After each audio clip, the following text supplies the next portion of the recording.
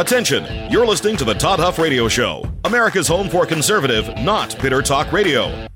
Be advised that the content of this program has been documented to prevent and even cure liberalism, and listening may cause you to lean to the right.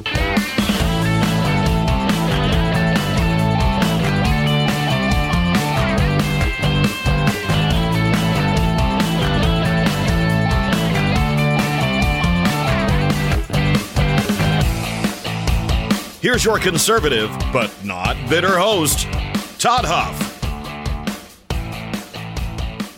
Well, we have reached the day that we've all been eagerly anticipating, eagerly awaiting.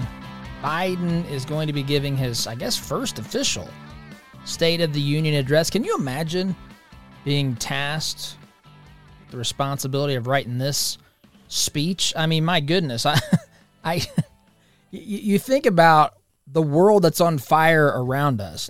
But I say this, and I see leftists on social media who are, now there's not many, there's fewer and fewer every day, but I see leftists and Democrats out there who are proud of this scorched earth that Joseph R. Biden and today's Democrat Party have brought to us. Yikes. But get ready for this thing tonight. Watch with eager anticipation as Joe Biden takes to the stage, takes to the House chamber to tell us all the things that are going great with this particular State of the Union address. So email folks, todd@toddhuffshow.com, and you can send your thoughts, questions, feedback, opinions, adoration, praise, always accepted at that email address. And anyway, but you think about this. I want to talk a little bit about this State of the Union address. And I mean, what would you really write? I mean, and what do we expect him to say? We know, in a sense, that they are going to spin everything. There's nothing positive to talk about. There's literally nothing positive to talk about. If there is something positive to talk about, it is the effects of coming in and riding in on the potential coattails of anything that Trump had going in the right direction prior to Biden fumbling his way into the Oval Office. I mean, really, though, in all seriousness, what do you write about? I mean, I've already seen headlines here. Biden is going to use the word inflation. That was apparently controversial going into, heading into these days leading up to the State of the Union address. Going to use the word inflation. I'm sure it's going to be blamed on Trump, or it's going to be framed in such a way as to point out just how good it is, how it's not really all this doom and gloom that people who have an understanding of economics actually are telling us that it is. It's good, I guess. I mean, what are they going to say? It's good that your money's worth less today than it was when Biden took office. It's good that gas and groceries are astronomically high. It's good that shelves are bare. It's good that there's an open border between the U.S. and Mexico. Here we are. By the way, we're down in the southern part of New Mexico, not far from, well, we're actually in Carlsbad, not far from Carlsbad Cavern National Park. And today, we actually were booking a time to go. You have to book a time. You have to book a time on the website. We have a National Parks Pass, which is supposed to get you into any national park, well, for free, an annual pass. But it's not a big fee. I think it's $1 a person for the self-guided tour at Carlsbad Cavern National Park, which we booked for a day later in the week. Anyway, but I was looking through there, and you have to wear the masks, not just indoors. You also apparently have to wear masks in cavern. That was a thing that I saw on there, wear mask in cavern. Here I am thinking that you probably would want your people who are hiking these strenuous trails, you're told not to have knee or back problems, no heart problems, can't be risking that, but we'll throw a mask over your face and send you into the center of the earth. It seems really quite counterproductive to me. I think you'd want people to get as much oxygen as they can. But then again, what do I know that the wizards of smart in the federal government, what they think they know. When you compare the two, they think that they know everything. But nonetheless, I bring that up because at the speech tomorrow, you're not going to see any masks, because just in the nick of time, just for them to begin starting the part of the process where they make you, or try to make you and the rest of your American brothers and sisters believe that what they've seen over the past, year or whatever period of time they've been scorching the earth here. They want to make you believe that that really didn't happen. Now, as we get close to an election, and now we're headed into March, right? We're into March, and it's now time to get serious. The Democrats are going to get serious. They know the things that they've tried to push Americans to accept, drive this country left, what have you. It's run up against a lot of problems. And one of those is that nothing that they do works. Their ideas are effectively as effective, if I can say it that way. They're as effective as the Soviets or other socialists around the world ideas that promised more prosperity, more benefit, more utopia if you simply accepted the way that the government wanted to do things and allowed for more government in your life. Of course, that never is the case. It always leads, always. Anyone who ever opens a history book and has any level of fairness and objectivity can tell you that socialism and bigger government leads to not an equality in prosperity. It leads to an equality of poverty, or an equality of a lower standard of living, at least. So, but they want us to forget all that. They want us to forget the damage that their policies have done. They want us to forget about the damage that their leadership has caused around the world. They want to blame, again, Ukraine on Trump.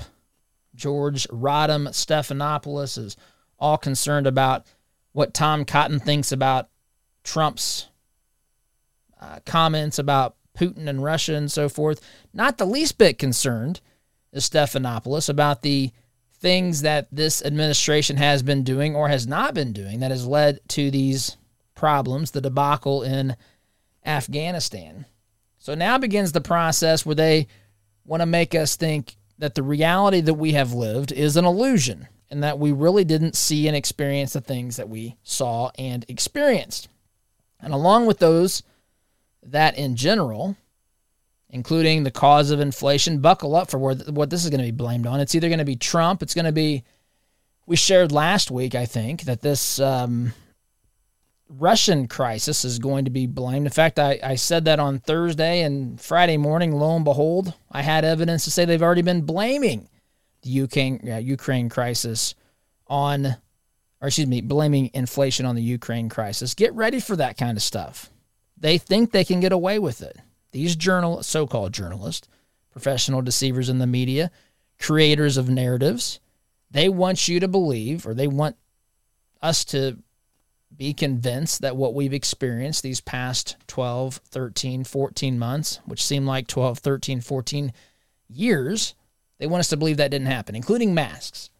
Headline here in the Post-Millennial: Congress drops mask mandate ahead of Biden's State of the Union address. So no masks in Congress. Suddenly, it's as though COVID, it's just remarkable if you think about it. How we have been led to hang on every word of Fauci, now I haven't for some time. At the early stages, when we were trying to figure this out, I was paying attention until I began to see the inconsistencies. I began to see, it didn't take long, by the way, began to see the ridiculous explanation for things, and Fauci's objectivity quickly became clear to me that it didn't exist. there's a lot of problems with Fauci, as you know. And it's not just Fauci, it's the government in general. But we've been led to hang on the words of these folks, worry about what the CDC recommendation was for X, Y, and Z. There have been schools that have still been, that have been in masks. I think there's some that probably still are in masks. Now suddenly we're going to, with the snap of a finger and the blink of an eye, suddenly come to the conclusion that masks are not necessary any longer. In fact, I've seen even in the New York Times, I've seen the New York Times stumble upon a reality that we have been talking about on here for a year, maybe 18 months. The effects of masking that were well beyond, whether someone caught COVID or not, right? I mean, the distancing, the isolation, not just of kids too. I mean, this has had an impact on the mental health of many Americans. Other health problems that had gone ignored or were not treated because of elective operations and so forth being shut down, and all the side effects, all the consequences, all the havoc that had been wreaked on the American people by Democrats. I mean, almost to a T, not 100%. But when you look at the dangers of and the consequences of policies that were over the top regarding whatever it is, forced vaccinations, masking, isolation, and all of this stuff. This stuff happened primarily in Democrat-run cities. Meanwhile, their governors, their mayors, like Eric Garcetti, went around running around maskless while they were telling me that if we did so, we would be killing our grandmother or someone else's grandmother. Suddenly, that image of the mask is not going to be there tomorrow night. Part of me thinks, as I'm saying this, and I didn't even think about this before the program, part of me thinks Republicans might want to consider wearing masks just to remind people. Of course, we'll then be told later on, they'll say, look, Democrats stopped wearing masks first because here Republicans are at the State of the Union, which Biden didn't hold until the summer of 2022. Hyperbole there, but you get my point. It's never been held so late in the year in modern times because they had to get this guy ready. Think of how many renditions of speeches and practices had to have occurred for Biden to be ready to take center stage tomorrow night. I mean, this is no small task. And of course, I think they also wanted to wait because they thought the timing, I think they thought that the things happening on the world, they could have controlled the narrative a little bit around this time of year leading up to the State of the Union, and they could have temporarily made people forget just how terrible things are around the world, around this country, because of Democrat leadership. But then, of course, Ukraine, the situation with Russia and Ukraine happened, and here we go yet again. But no masks tomorrow night. I mean, on the one hand, I'm happy. I'm happy. Congratulations for finally coming to your senses on this. But that's not how they look at this. They look at this from an optics perspective. They know that they're getting hammered and shellacked when it comes to issues like masks, like mandates, and they want people to forget it.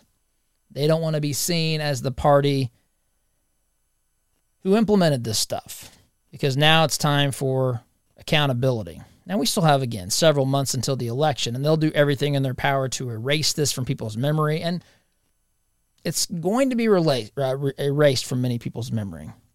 But it's going to be harder to erase that. You think about the psychological impact, in some cases just extreme psychological damage this has caused.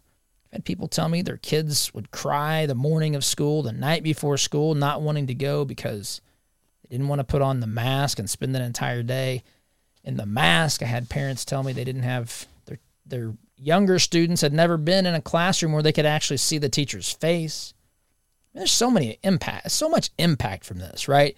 The dehumanization of other human beings. Don't touch me. Don't get close to me. Don't breathe in my direction. You're not another human being. You are a carrier of germs. You are someone who can kill me and my family. That's where this has gone. And there's a lot of people, candidly on both sides of the aisle, that have awakened to this stuff. And they don't like it, and they don't like a lot of the other things that are happening as well, including the impact that inflation is having on their ability to make financial ends meet. They don't like paying $4 whatever or $3 whatever at the gas pump. We drive a diesel when we're traveling the country with our fifth wheel, and it's not cheap, folks. Not cheap at all to do this. Truckers, you got to think that's when you think about the Canadian truck situation, right? And the protesters, and now the protests that are starting to come together here in this country, truckers heading to Washington, D.C., and you think about just the cost that the truckers have been forced to bear here, from the cost of fuel to mandates to whatever else, loss of freedom.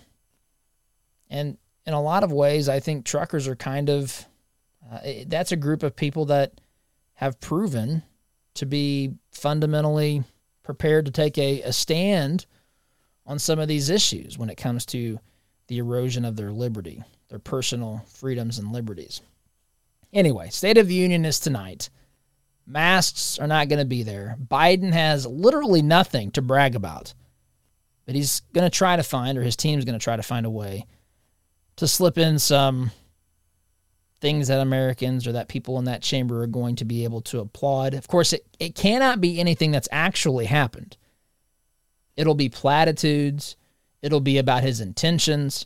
It'll be about the things that he is going to do this year, right? Including maybe a revitalization of Build Back Better. We'll see if Manchin is going to hold firm on that. They waited. We haven't talked about the Supreme Court justice nominee, but they waited to announce their nominee until now. Maybe that's something else they wanted to slip into the State of the Union. I mean, they're grasping at straws here. And what else are we going to talk about? We can't talk about Biden sniffing kids' hair. We can't talk about Ukraine. We can't talk about the economy. We can't talk about gas prices or supply, there being things on the shelves that Americans can get whenever they want them. You know, Americans are now accustomed to ordering things and waiting forever to get a product or service. This is all because of government's response. And not all of it falls squarely at the feet of Joseph R. Biden, but a lot of it does. And I would say almost all of it falls at the feet of today's Democrat Party, who tells us that the answers to all of our problems lies in some policy, some government's decision, some government's control over our lives. So, State of the Union tonight. More to say about that, but I need to take a time out. You're listening here to Conservative Not Better Talk. I am your host, Todd Huff, back in just a moment.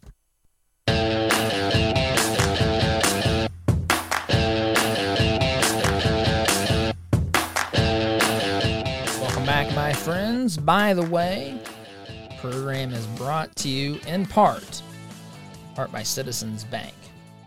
Folks, big banks can sometimes be an absolute nightmare.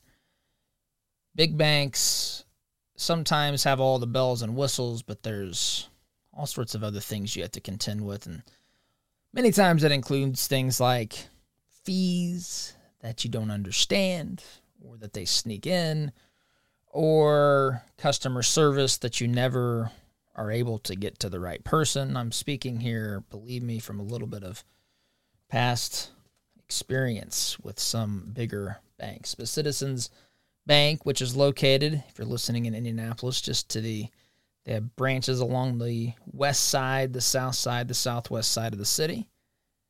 And if you're looking for, just anything from opening an account to getting a loan for a vehicle, mortgage, consider talking with our friends at Citizens Bank. Find out more by go to citizens-banking.com, citizens banking.com. Be sure to tell them you heard about them here on the Todd Huff Show. We've been talking about the State of the Union address tonight, and just if we lived in a sane world, what would really be said tonight? I'm sorry. I mean, I feel like this could be a 10-second speech. Folks, I'm really sorry for the havoc and grief I've caused you. I clearly don't know what I'm doing. I hereby resign. Of course, that wouldn't be much help either, because then Kamala would step into the mix. But, you know, what could really be said if politics wasn't about the art of deception, the art of taking credit for things oftentimes you had nothing to do with, and casting blame on others, on your political opponents, for the things that you yourself are responsible for. As I've said on here before, the first job of a politician is to get elected. Second job is to get reelected. The third job is to do anything to make those other two jobs possible. I mean, that's really what it comes down to. And there are exceptions to the rule. In fact, I want to talk about an issue in our state here later in the program. For those of you that have been following HB 1134, which, look, I know we have listeners all over the country. This is an issue in Indiana, but is an issue that goes around. It's not specific to Indiana. It's an Indiana bill, but these sorts of things and the principles of and so forth of the things that we're going through here are, I think, lessons maybe for anyone, anywhere, and not just for this particular issue, but we'll talk about that in due course here. In addition to the mask not being a thing and for Biden not to have anything to talk about, here as he's waited to get us into March to address the nation on the State of the Union. Another interesting little tidbit of information here is, again, looking at the postmillennial.com. This was, well, there's a story, but it's referencing a Ron DeSantis tweet. Pause, by the way. You heard me mention, yesterday we talked about Trump, CPAC speech and all that. You heard me mention or allude to the straw poll that CPAC does. And I believe, I don't have it in front of me, I just read it earlier.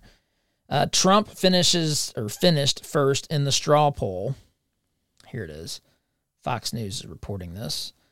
Trump finished first in the straw poll with 59%. 59%. DeSantis finished second with 28%. So basically, those two names, those two individuals, Trump and DeSantis, have been Trump's been the favorite. DeSantis has been the favorite of everyone else. But those are the two names, the two individuals who have been at the top of virtually all lists of all straw polls amongst conservative Republican groups over the past year or so. So I referenced that yesterday. I said that Trump won handily, but those are the two, that's, what is that? That's 87%. Is that right? Yeah, 87% of the vote of all ballots were cast for either Trump or DeSantis. It is interesting to note that gap is smaller now than it was between Trump and DeSantis, is smaller now than it was when they did it last year, I believe. I'd have to go back and look, but I think Trump really dominated last time. It's still a massive victory. That's a 30-point lead. And again, it's just CPAC. I'm not minimizing CPAC, but I'm saying it's not all Republicans. It's one particular part of the Republican Party today. One that I think should have more power and influence. Don't misunderstand. I'm just saying, I'm not saying that those numbers can be extrapolated to everything else. Anyway, in addition, and I mentioned DeSantis because of this, in addition to the masks no longer being required in D.C., which is very convenient, DeSantis tweeted out yesterday and said, last week the Biden administration requested the assistance of state National Guards to deploy to Washington, D.C. I have rejected this request. There will be no Florida guards sent to D.C. for Biden's State of the Union. By the way, kudos for this. So the reason here is they need us to still believe this nation is teetering. Oh, it was almost overtaken by the people in the Capitol on Capitol Hill on January 6th, 2020. And Trump, they want you to believe, caused that. And we almost had a coup. And I'm telling you, as we get closer to 2024, get ready for there to be talk of making sure Trump is never allowed to be on the ballot because he's an insurrectionist, and they're going to go back and cite laws and even things in the Constitution that date back to the Confederacy, right? The Civil War, where those folks were not allowed to hold office again. They're going to try to draw the analogy that should include Trump as well, and the optics need to match that. And so what better way for that to be the case than for there to be National Guards troops scattered across D.C. when Biden's giving his address? Because, after all, the image they want to convey, the message they want to convey, and this will be spoken by some, it will be unspoken by others. There will just be visual cues and clues that say, this nation, Biden, what a brave man, coming out here. Almost, a year ago, this chamber where he's speaking almost fell. And, Biden and the government held on and fought valiantly to defend the collapse of the United States of America. Now, you've heard me. I've condemned the things that happened on January 6th that need to be condemned. I've also pointed out that there were plenty of people on January 6th that were simply protesting. They didn't do anything remotely close to violating the Capitol or anything like that, doing anything illegal. And there's also a group of people that were let in. We've seen the video. We don't seem to ever want to acknowledge that. There's lots of questions with the Capitol Hill police that opened the gates and waved them in. I've seen multiple videos of that. But that doesn't excuse some of the other things that we, of course, saw happen. If people broke the law, they, of course, need to pay the consequences of that. But this is going to be, again, another visual, a bit of symbolism to make the viewers think, my goodness, if it wasn't for Biden, what would we have? It'd probably be like what's happening overseas with Ukraine and Russia. I mean, I know this is really the narrative, how far some of these radical wackos have taken this. Again, they're blaming Trump for Russia invading Ukraine. They're blaming Trump for what happened on January 6th. And now they need the National Guard there to prevent. Of course, there's no reason to have them there. There's no reason to have them there other than the optics. And that's what they want to portray. And they want to say Republicans dangerous. They want to shift the blame from anything he's going to say because there's nothing positive to talk about, no matter how you slice it. And I've got to take a break. Long in this segment, my friends. Sit tight, back here in just a minute. Welcome back, my friends. Going to tell you off the top, this is going to be a really short segment. I want to save time to talk about the remainder of the program. I want to talk about the Indiana House Bill 1134.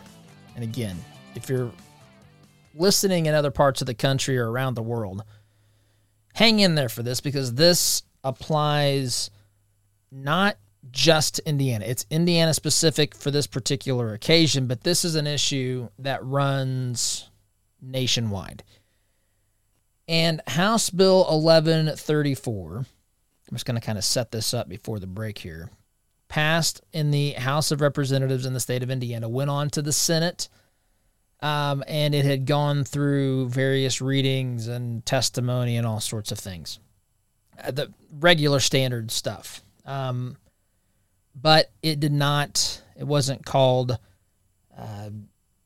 it's dead. It's not going to be, they don't have the votes to pass it. At least that's what Republicans are saying. This is in the Indianapolis, the Star? I said the Indianapolis Times. That was when I was a kid. Gee whiz. But anyway, the Indianapolis Star reported on some of this. And I want to talk about this, but the legislation is designed, the The motivation for this, now whether it achieved it or not, is I left open. I've been trying to get people to come on this program from the Indiana State Teachers Association. They don't want to come on here. They were very kind, and their what I want to say, their rejection to not come on. They were kind, but they didn't want to come on and explain what was bad about it, and what they just didn't want to have that discussion with me or share that with you for whatever reason. Maybe perhaps they knew that this wasn't going to get out of the Senate. Republicans didn't have votes. I don't know, but this is designed to stop critical race theory from being taught in our schools. It's designed to do that. That's the starting premise, is that you got the 1619 project, you've got critical race theory, you've got these ideas that literally teach kids. And I'm not saying all teachers do this. I'm not saying that at all. In fact, I would say most teachers don't do this. The vast majority do not. But there are certainly some. We've had some on the program who have gotten in trouble for standing up to their school district, or not even really that, simply sharing with parents, getting parents involved and getting input on certain things related to critical race theory sort of stuff that was going to be discussed in the classroom. It absolutely happens. I'm not saying it's widespread. I'm not saying it's in every school, but I'm going to say that there are teachers there's at least a teacher in almost every school that would be down with this, that promoting critical race theory. I'm just saying, hear me out. I'm not saying the majority of teachers. I'm saying there's at least a teacher in the vast majority of the schools around this country that thinks that this is really the job of education, is to correct the things that students have been taught by their parents, who, by the way, are also nothing more than white suburban racists in the minds of these folks that were taught, by the way, at some of these universities where they cram this stuff down their throat, where this is the topic of the day every day, race and apologizing for one's race, and if you're white, and white guilt, white fragility, all those things. They live in the world. They're taught by colleges that teach them that garbage each and every day.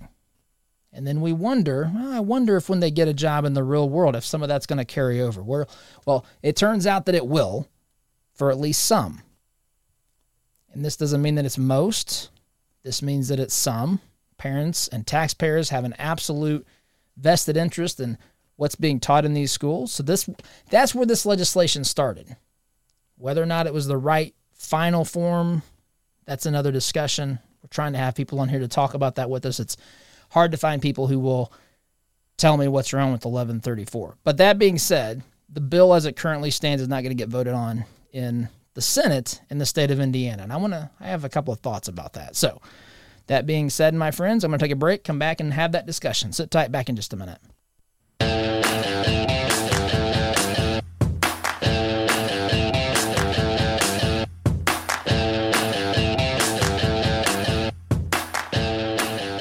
Welcome back, my friends. So let's talk here about Indiana House Bill 1134, which was designed, the intent of this bill was to allow parents to stop schools, or teachers even, from teaching things like critical race theory, which effectively says if you're white, you're racist. There's nothing you can do about it, except for maybe vote Democrat, I guess. Capitalism is inherently racist. All these sorts. I mean, I could. That's just scratching the surface. But of course, a parent has every right to say, "Look, I don't want my kid being taught that.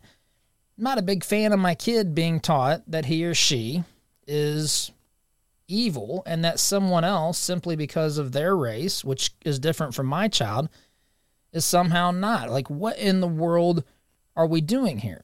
And so that's where this started out. Now, the teachers union and the teachers say this is a bigger issue. I'm going to try to summarize it. I can only summarize it from what I've read because no one will explain it to me.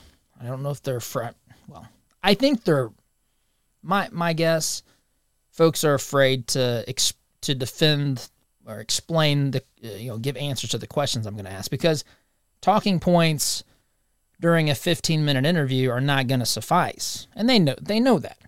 They know that. So if you're in the State Teachers Association, I guess prove me wrong. Come on here and show our audience that it's beyond talking points. Now, they might say, forget it, we have nothing to defend now because we just won. And that's, fair enough. Maybe that's just the reality of things. But I find it interesting. I did see an article in the Indianapolis Star where they were talking to the Senate Pro Tem, which is Rod Bray, who's actually a senator from my district back home. We're here in New Mexico, but he's a senator from our district. He's Senate Pro Tem. And basically he said, a couple of elements of this bill might make their way into other legislation, but we're not going to rehash this whole debate again during this session, which ends sometime here in the next few weeks, sometime in March. But it's just interesting because I think about things like when you see, if you put yourself in the position of these senators, how many people that are at the State House are teachers. And again, don't misunderstand me if you're I'm just saying, how many people are taking the day off as teachers, going to the State House to protest, taking a paid day off, when a lot of other, taxpayers are busy with the rest of their lives. This is the livelihood of teachers, and they don't want it to be a certain way. And I don't fault them at all for that, by the way. But you start to wonder, because in my world, support for this bill, now whether or not HB 1134 actually accomplished, did it the right way, I think that may be left to be determined.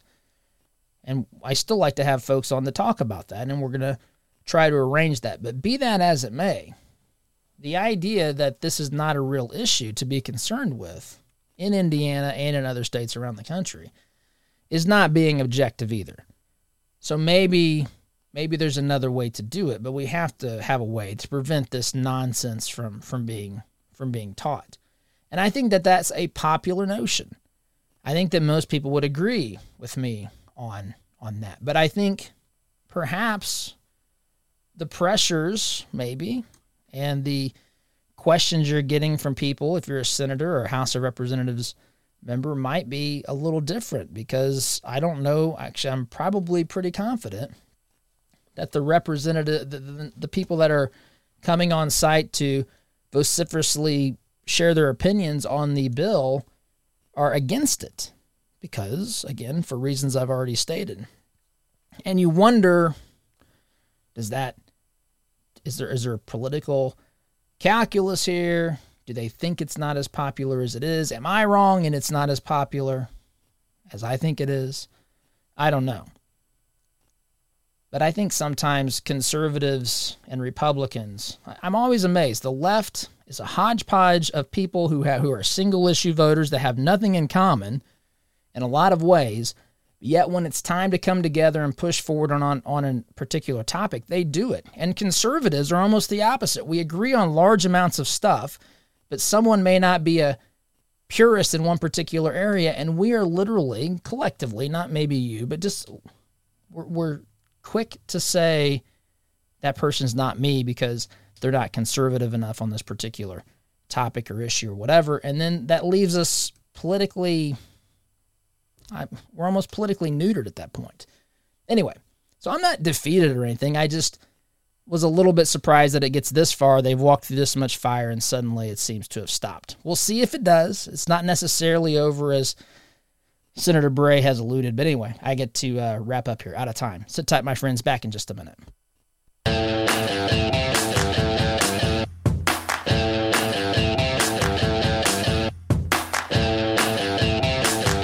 All right, my friends. Worst part of the day for you, I know. Program's coming to an end, but have no fear. You know that you can listen to this program as a podcast. That's right, my friends. This podcast, by the way, I'm happy to tell you, is among the top 5% of most downloaded podcasts in the world.